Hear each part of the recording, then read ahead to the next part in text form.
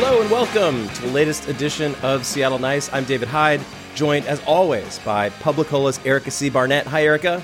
Hello. And political consultant Sandeep Kaushik. Sandeep, how are you? I am good. Thank you, David. All right, this week, the big news, Seattle City Council member Lisa Herbold has announced she's not running for re-election. And for folks who don't know the city that well, don't know Lisa Herbold, she represents the 1st District in West Seattle.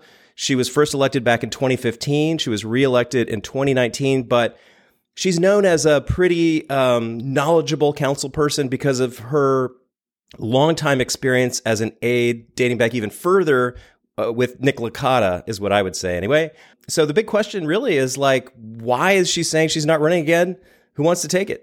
So in her announcement, which she made on her blog on Friday, she said that she is concerned about, she actually didn't say a whole lot, but she said specifically she's concerned about being primaried from the left and having a situation, as she described it, like happened with Pete Holmes, the former city attorney, in 2021, where he got sort of outflanked on the left and outflanked on the right. And we ended up with Sandeep's favorite person, Nicole Thomas Kennedy, running from the left, an abolitionist candidate, and Ann Davison, an actual Republican, on the right. And of course, Davison won. And she said she didn't want to have that situation. Now, I think there is a lot to dive into just in that example. And I don't know that I think it's the greatest example because Pete Holmes was not really campaigning. He sort of thought he had it in the bag. But she's obviously feeling pressured from the left. The criticism of her from the far left is quite over the top. And so, I think the scenario that she's describing is probably going to happen, with or without her. But, in this case, she won't be at the center of it. And I think that really was, a big reason for her decision. And she's pointing to an article in The Stranger, just to clarify, that mentioned that some folks, the Solidarity Budget folks, are planning to primary anybody who doesn't support, defunding the cops by 50%, right? Yeah, I think that is an overreaction to one article by a group that, comes into, the budget discussion every single year, and asks for a lot of stuff that they don't get.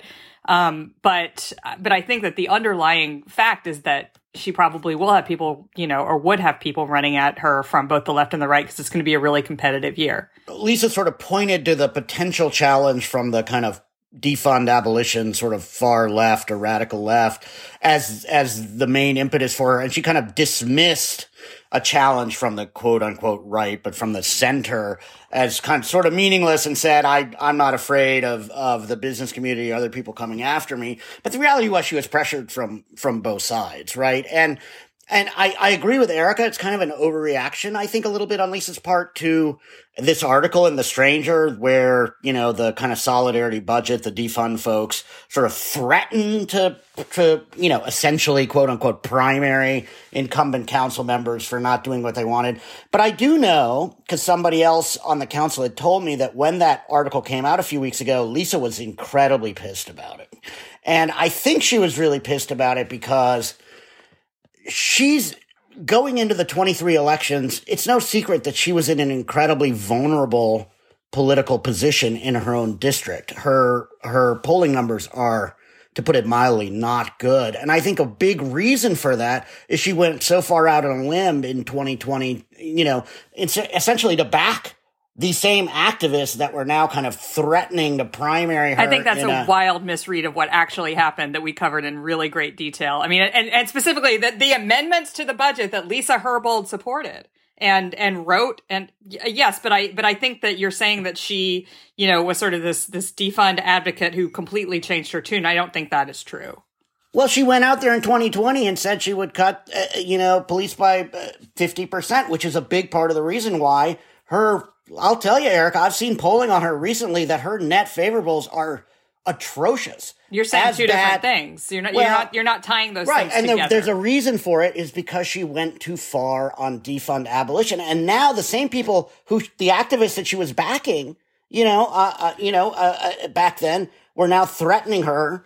The activist that she was backing, she didn't endorse Nicole Thomas Kennedy until the very last minute. I mean, what frustrates me in the conversation about Lisa in particular, and it gets back to something you mentioned briefly, David, in your intro, she has been around the council for 25 years, or will have been once she's done with this term, and is the most knowledgeable council member up there about council issues, about how the city runs, and just the nuance of city budgeting. When they were discussing the 2020 budget, it is true that she joined this group of folks who said, we should figure out a way to reduce the police budget by 50% by funding other things. And then in the course of that budget that same year, she made a lot of decisions that were compromises that were quite controversial in 2020 with the activists who wanted to defund, because she said, look, for example, if we defund the police by, the remaining 4 months of this year or whatever, we're going to have to get rid of public disclosure officers. And we're talking about civilian positions that we actually need. And there was a big debate over $5.4 million. She and Andrew Lewis, decided to narrow it down to $3 million in cuts. It was very small cuts. My point is that, her positions were not the sort of hysterical swings that Sandeep is describing, from screaming to defund the police department to defending them. I mean, she's always taken nuanced positions on every issue. And as I said in a Twitter thread, Lisa is someone I know personally. So grain of salt, but just observing the council for almost 25 years myself, man, she is a thoughtful, person, both as a staffer and now as a council member. And she's not a kind of, soundbite type of politician, often to her detriment, I think, because she gets up there and she talks and people don't know what she's talking about because she gets in the weeds. And she gets kind of caricatured as like both this hard left winger and then like by the left as, a right winger. Yeah, I agree with some of what you just said. I will, look, I do think Lisa's super smart. I think Lisa really understood the levers of government and the levers of power, the levers of the bureaucracy. And she was, I think, a creative thinker about how and she is a creative thinker about how you use those levers to kind of attain, her ends. I think at heart, she is a progressive activist. There's a reason you, Erica, and she are such good friends, is because you see the world in the same way. Oh my much. God, are you kidding? Yeah, there I disagree are with her a few places completely on some of the hugest issues. Certainly on things like some of the on policing and public safety. Mostly environmental, urban and in fact, stuff. Let me finish my statement. And in fact, I'm sorry. She was very clear in the statement that she put out.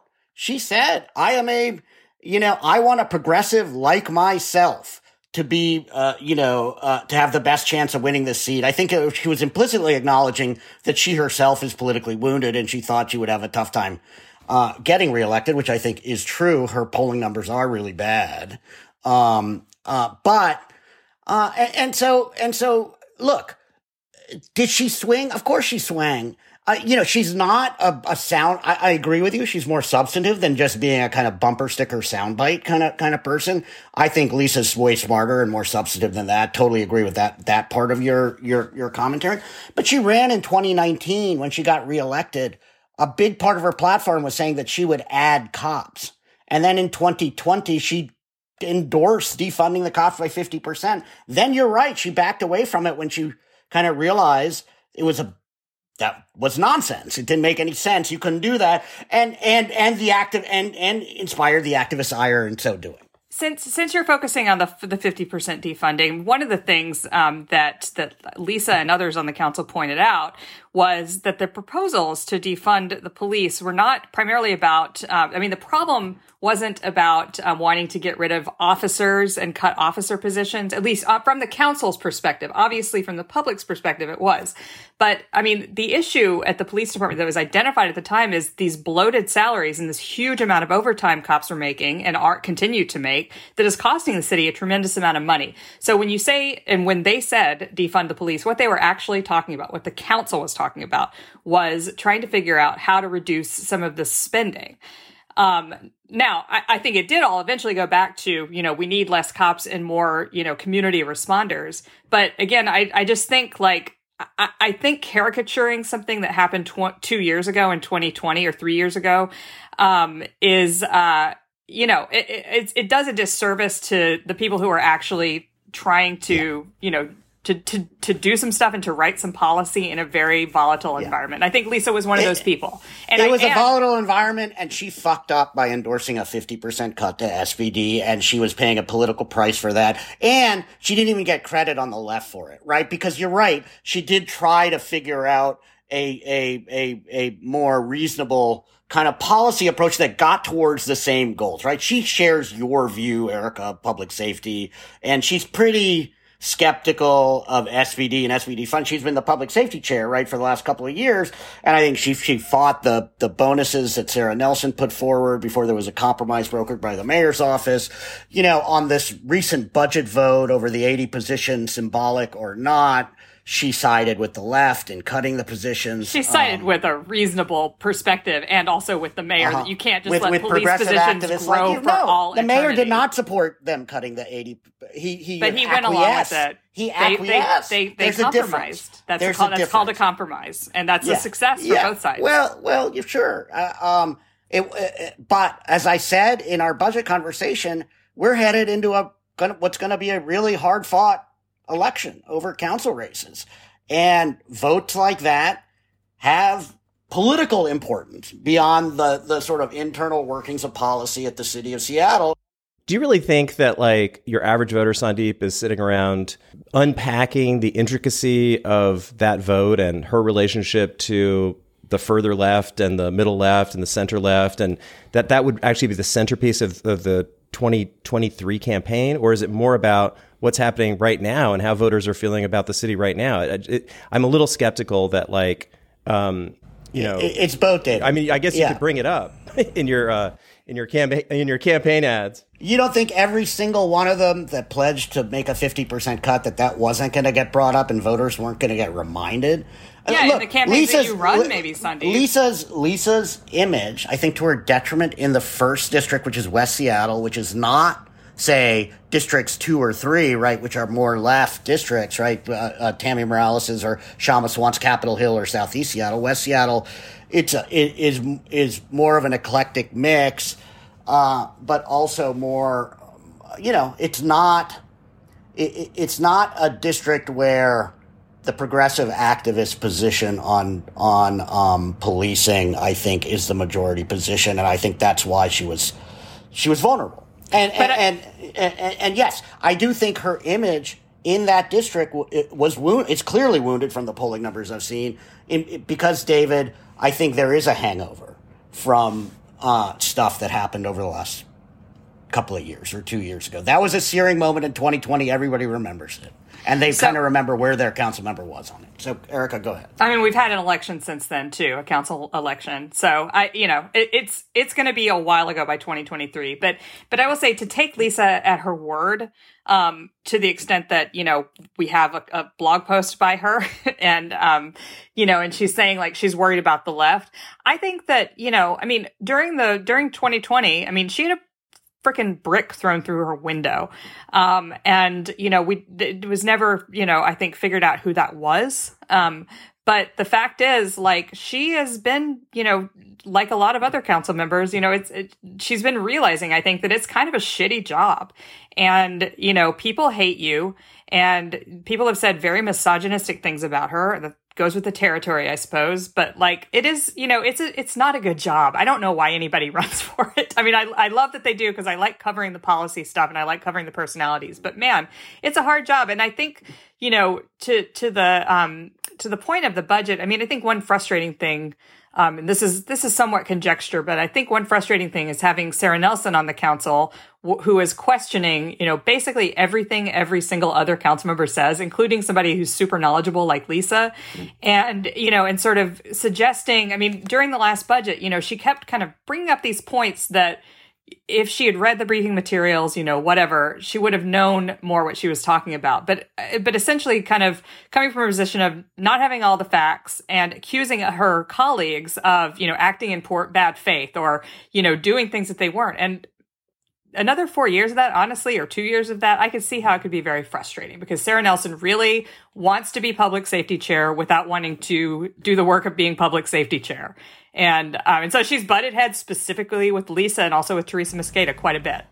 Yeah, I think your take on Sarah is I definitely don't share it, but I don't want to get off on a tangent to have an argument about Sarah Nelson. We can save that for another day. Other than I just don't think your take on Sarah's right. I mean, she said earlier this month that she didn't know what the LEAD program does. So, yeah, I think you right. I mean, come on. She knows what the LEAD program is, but I do think she butted heads with Lisa. Look, in terms of your earlier point, that this is a tough job, and that living through that era of 2020 and was really rough on every single one of them. Jenny Durkin suffered a shitload of abuse. Lisa did, all the council members did, and I still think in a lot of ways, city council is a great job because you have so much opportunity to be able to do things. But yes, our political culture has this level of toxicity to it now, and anger and kind of, sort of acceptance of levels of kind of rhetorical assault or whatever. That makes it really hard to be an elected official. I totally agree with you on that. And I don't think Lisa deserves to have a fucking brick thrown through her window. I think that's terrible. Or any of them, no matter what their positions are.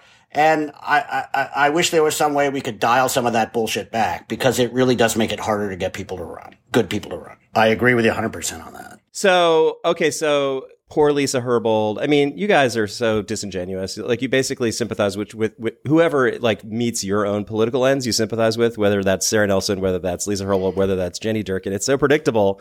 How much she suffered, Erica, in 2020. I'm sorry, never said that about Durkin. You never said it about Durkin. Durkin didn't have a brick thrown through her window. Okay, and on the reverse side, Sandeep never says it about any. Anyway, that's just how it is. I'm sorry. And also, I'm not saying poor Lisa how she suffered. I said it's a shitty job, and I don't understand why anybody runs for city council. I don't disagree with either of you. I just think people listening at home should realize that neither of you are consistent in your sympathy. That's all. No, because it's based on your political allegiances. That's not true. Look, that's totally not true. No, it isn't. No, I agree with Sandeep. That is not true. Okay, I'm sure you both don't agree. Yeah, the one thing you could agree on. We're teaming up against you, David. You're full of shit. I represent the listener, the unbiased listener. There's one person out there who's with me. I've been saying since 2020 that all of them had it rough, man. Whether they were on the second floor or the seventh floor, that was a really rough period for everybody had protests at their house. David, we've talked about with the Sonics. I mean, it's gone back a long ways. And there was a lot of abuse hurled at elected officials of all ideological stripes during that period. I've thought that from that period on. And so anyway. Yeah. Yeah. I mean, and I thought that going way before. I mean, they were getting. I death listen threats. every week, so all I can say is I hear where the sympathies lie. Yeah, but all right, that's fine. Oh, boy. In any case, all right. Let me just say, so she's not running because it's a shitty job. Can I just take us back to the Stranger article briefly? And her claim that she's not running because she's worried about a situation where she might not win and another Sarah Nelson gets in. I mean, that's what I see her saying, or even worse, an Ann Davison. So just what about that possibility or anything else about the Stranger article? Look, I think she was kind of, extrapolating a lot, right? And that this wasn't necessarily some kind of inevitable scenario. That said, I think she has cause to be worried. Look, I have said, I continue to say, I think there was evidence from this last election that the endorsement of the Stranger has a tremendous impact particularly in primaries in Seattle. So I do think Lisa was worried given, honestly, how kooky and, dare I say, irresponsible the Stranger has sometimes been in recent election cycles, that when she reads this article by Hannah, this sort of piece article about the solidarity. Really. Right. A press release relied about how they are going to primary all these sellout council members and rah lefties, go do that, blah, blah, blah. I think Lisa, as an elected official, reads that and says, oh shit, the Stranger may dump me for some, whack job, and then I'm fucked because the Seattle Times will never endorse me, and then I'm going to get squeezed out in the primary. I think she said that, right? Like that was her concern, and I actually don't think it was all that likely that scenario would materialize. I think the Stranger actually learned something from their fuck up in 2021. They don't quite admit it, but I think they kind of feel like they've got a lot of egg on their face now that Ann Davison is city attorney in Seattle. Yeah. I mean, I think literally I'm like scanning through this article, and it is just like a rewrite of, with all the same headlines as the press release we all got, and with a description slightly reworded of these policies that, like, frankly, I mean, like I said at the beginning, these come up, every budget, every election. We can debate them, but the fact is that we have to look at like the elections that we have had historically, and while we get a shit ton of candidates every year for every single position, that doesn't mean we get a shit ton of viable candidates or good candidates. I mean, not to to be a little judgy about some of our past contenders. I mean, Lisa's opponent both times was this kind of kook from West Seattle who is a Republican, and just had like completely wackadoo, to use one of your favorite words, Sandeep, like perspective on what should be done in West Seattle, and he was like an unemployed, I sat down with them. Seattle Times endorsed him because you're right, they hate Lisa, but there's always a lot of threats about, candidates from the left or the right, but you got to get people who are willing to run. And I go back to, it's a shitty job. Right. But I do think it was a factor. It seems clear from her statement that the stance the Stranger's been taking on sort of doing these kind of puffy stuff about the abolitionist defund critics of the current council incumbents, weighed on her. I heard a few weeks ago when that article came out, another council member told me she was really pissed about it. And, so. Is it smart politics? Yeah. Like, if what she's saying is she wants to pass the baton to somebody who ideologically is kind of more aligned with her, is creating this open seat and choosing not to run and sort of losing the power of name recognition and incumbency, is that really the best way to go? Well, you can't pass the baton to anybody. That's never how it works out. You think it's going to, or people think it's going to, and our elections are pretty chaotic. And as we've seen, and as Lisa mentioned in her email, even money doesn't buy elections in the same way that it used to, or as predictably anymore, right? So you don't get to pass the baton; you just get to step aside. And I think that's a little bit. It's what all politicians say when they retire, right? But it's not necessarily something you have any control over. Yeah, I'm basically in agreement with Erica about this. I don't know that we know whether it's going to make it easier to get a kind of a like-minded sort of progressive to Lisa elected. Look, first of all, I thought I should say, while Lisa entered this election cycle, if she did run, with a significant deficit, her polling numbers are bad, she has some vulnerabilities. It's also not clear that she wouldn't have won, right? She's won close races in the past. Other council members, with bad polling numbers, namely Shama Sawant, has been able to pull the rabbit out of the hat in previous elections and get themselves reelected even when their numbers are bad. So I don't think it was a done deal by any means that Lisa was toast politically if she had run. I think she's right to say that. She essentially said, I think I could have run. But yes, I'm with Erica. I don't know that she can sort of pass the baton and there's some, Lisa Herbold clone progressive activist who's going to now be in the catbird seat. My question was really more, is she smarter to step away because of the poll numbers that you're not really revealing the source of, but the polling that you're seeing that says that, supposedly she's going to face an uphill battle. It's speculative because we don't know who the candidates are, but right. Well, that's the problem. We don't know. So unpopular. Is she really so unpopular that she's better off stepping away if she wants that seat to remain in progressive hands? I guess.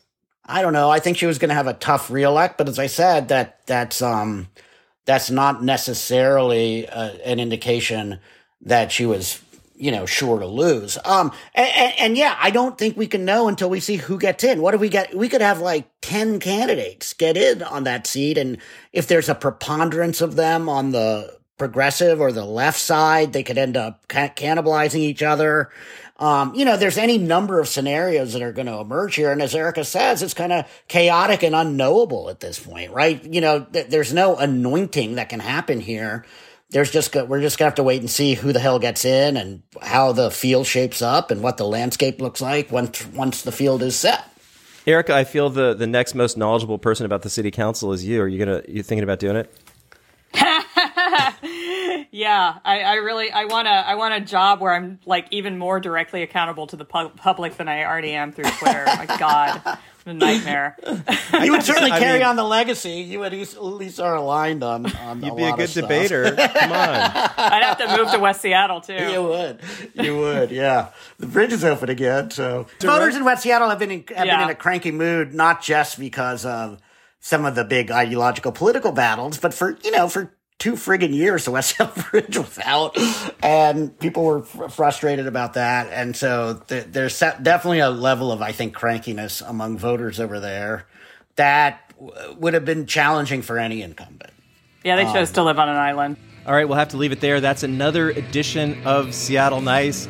She's Erica C. Barnett. He's Sandeep Kaushik. I'm David Hyde. Thanks, everybody, so much for listening. If you want to contact us, you can reach us on Twitter, at us, or direct messages. It's at Real Seattle Nice at Twitter. You can also donate at our Patreon page or Patreon, depending on how you want to pronounce it. It's up to you. But it's Seattle Nice at Patreon, and we can't do it without your support. And again, thanks everybody so much for listening.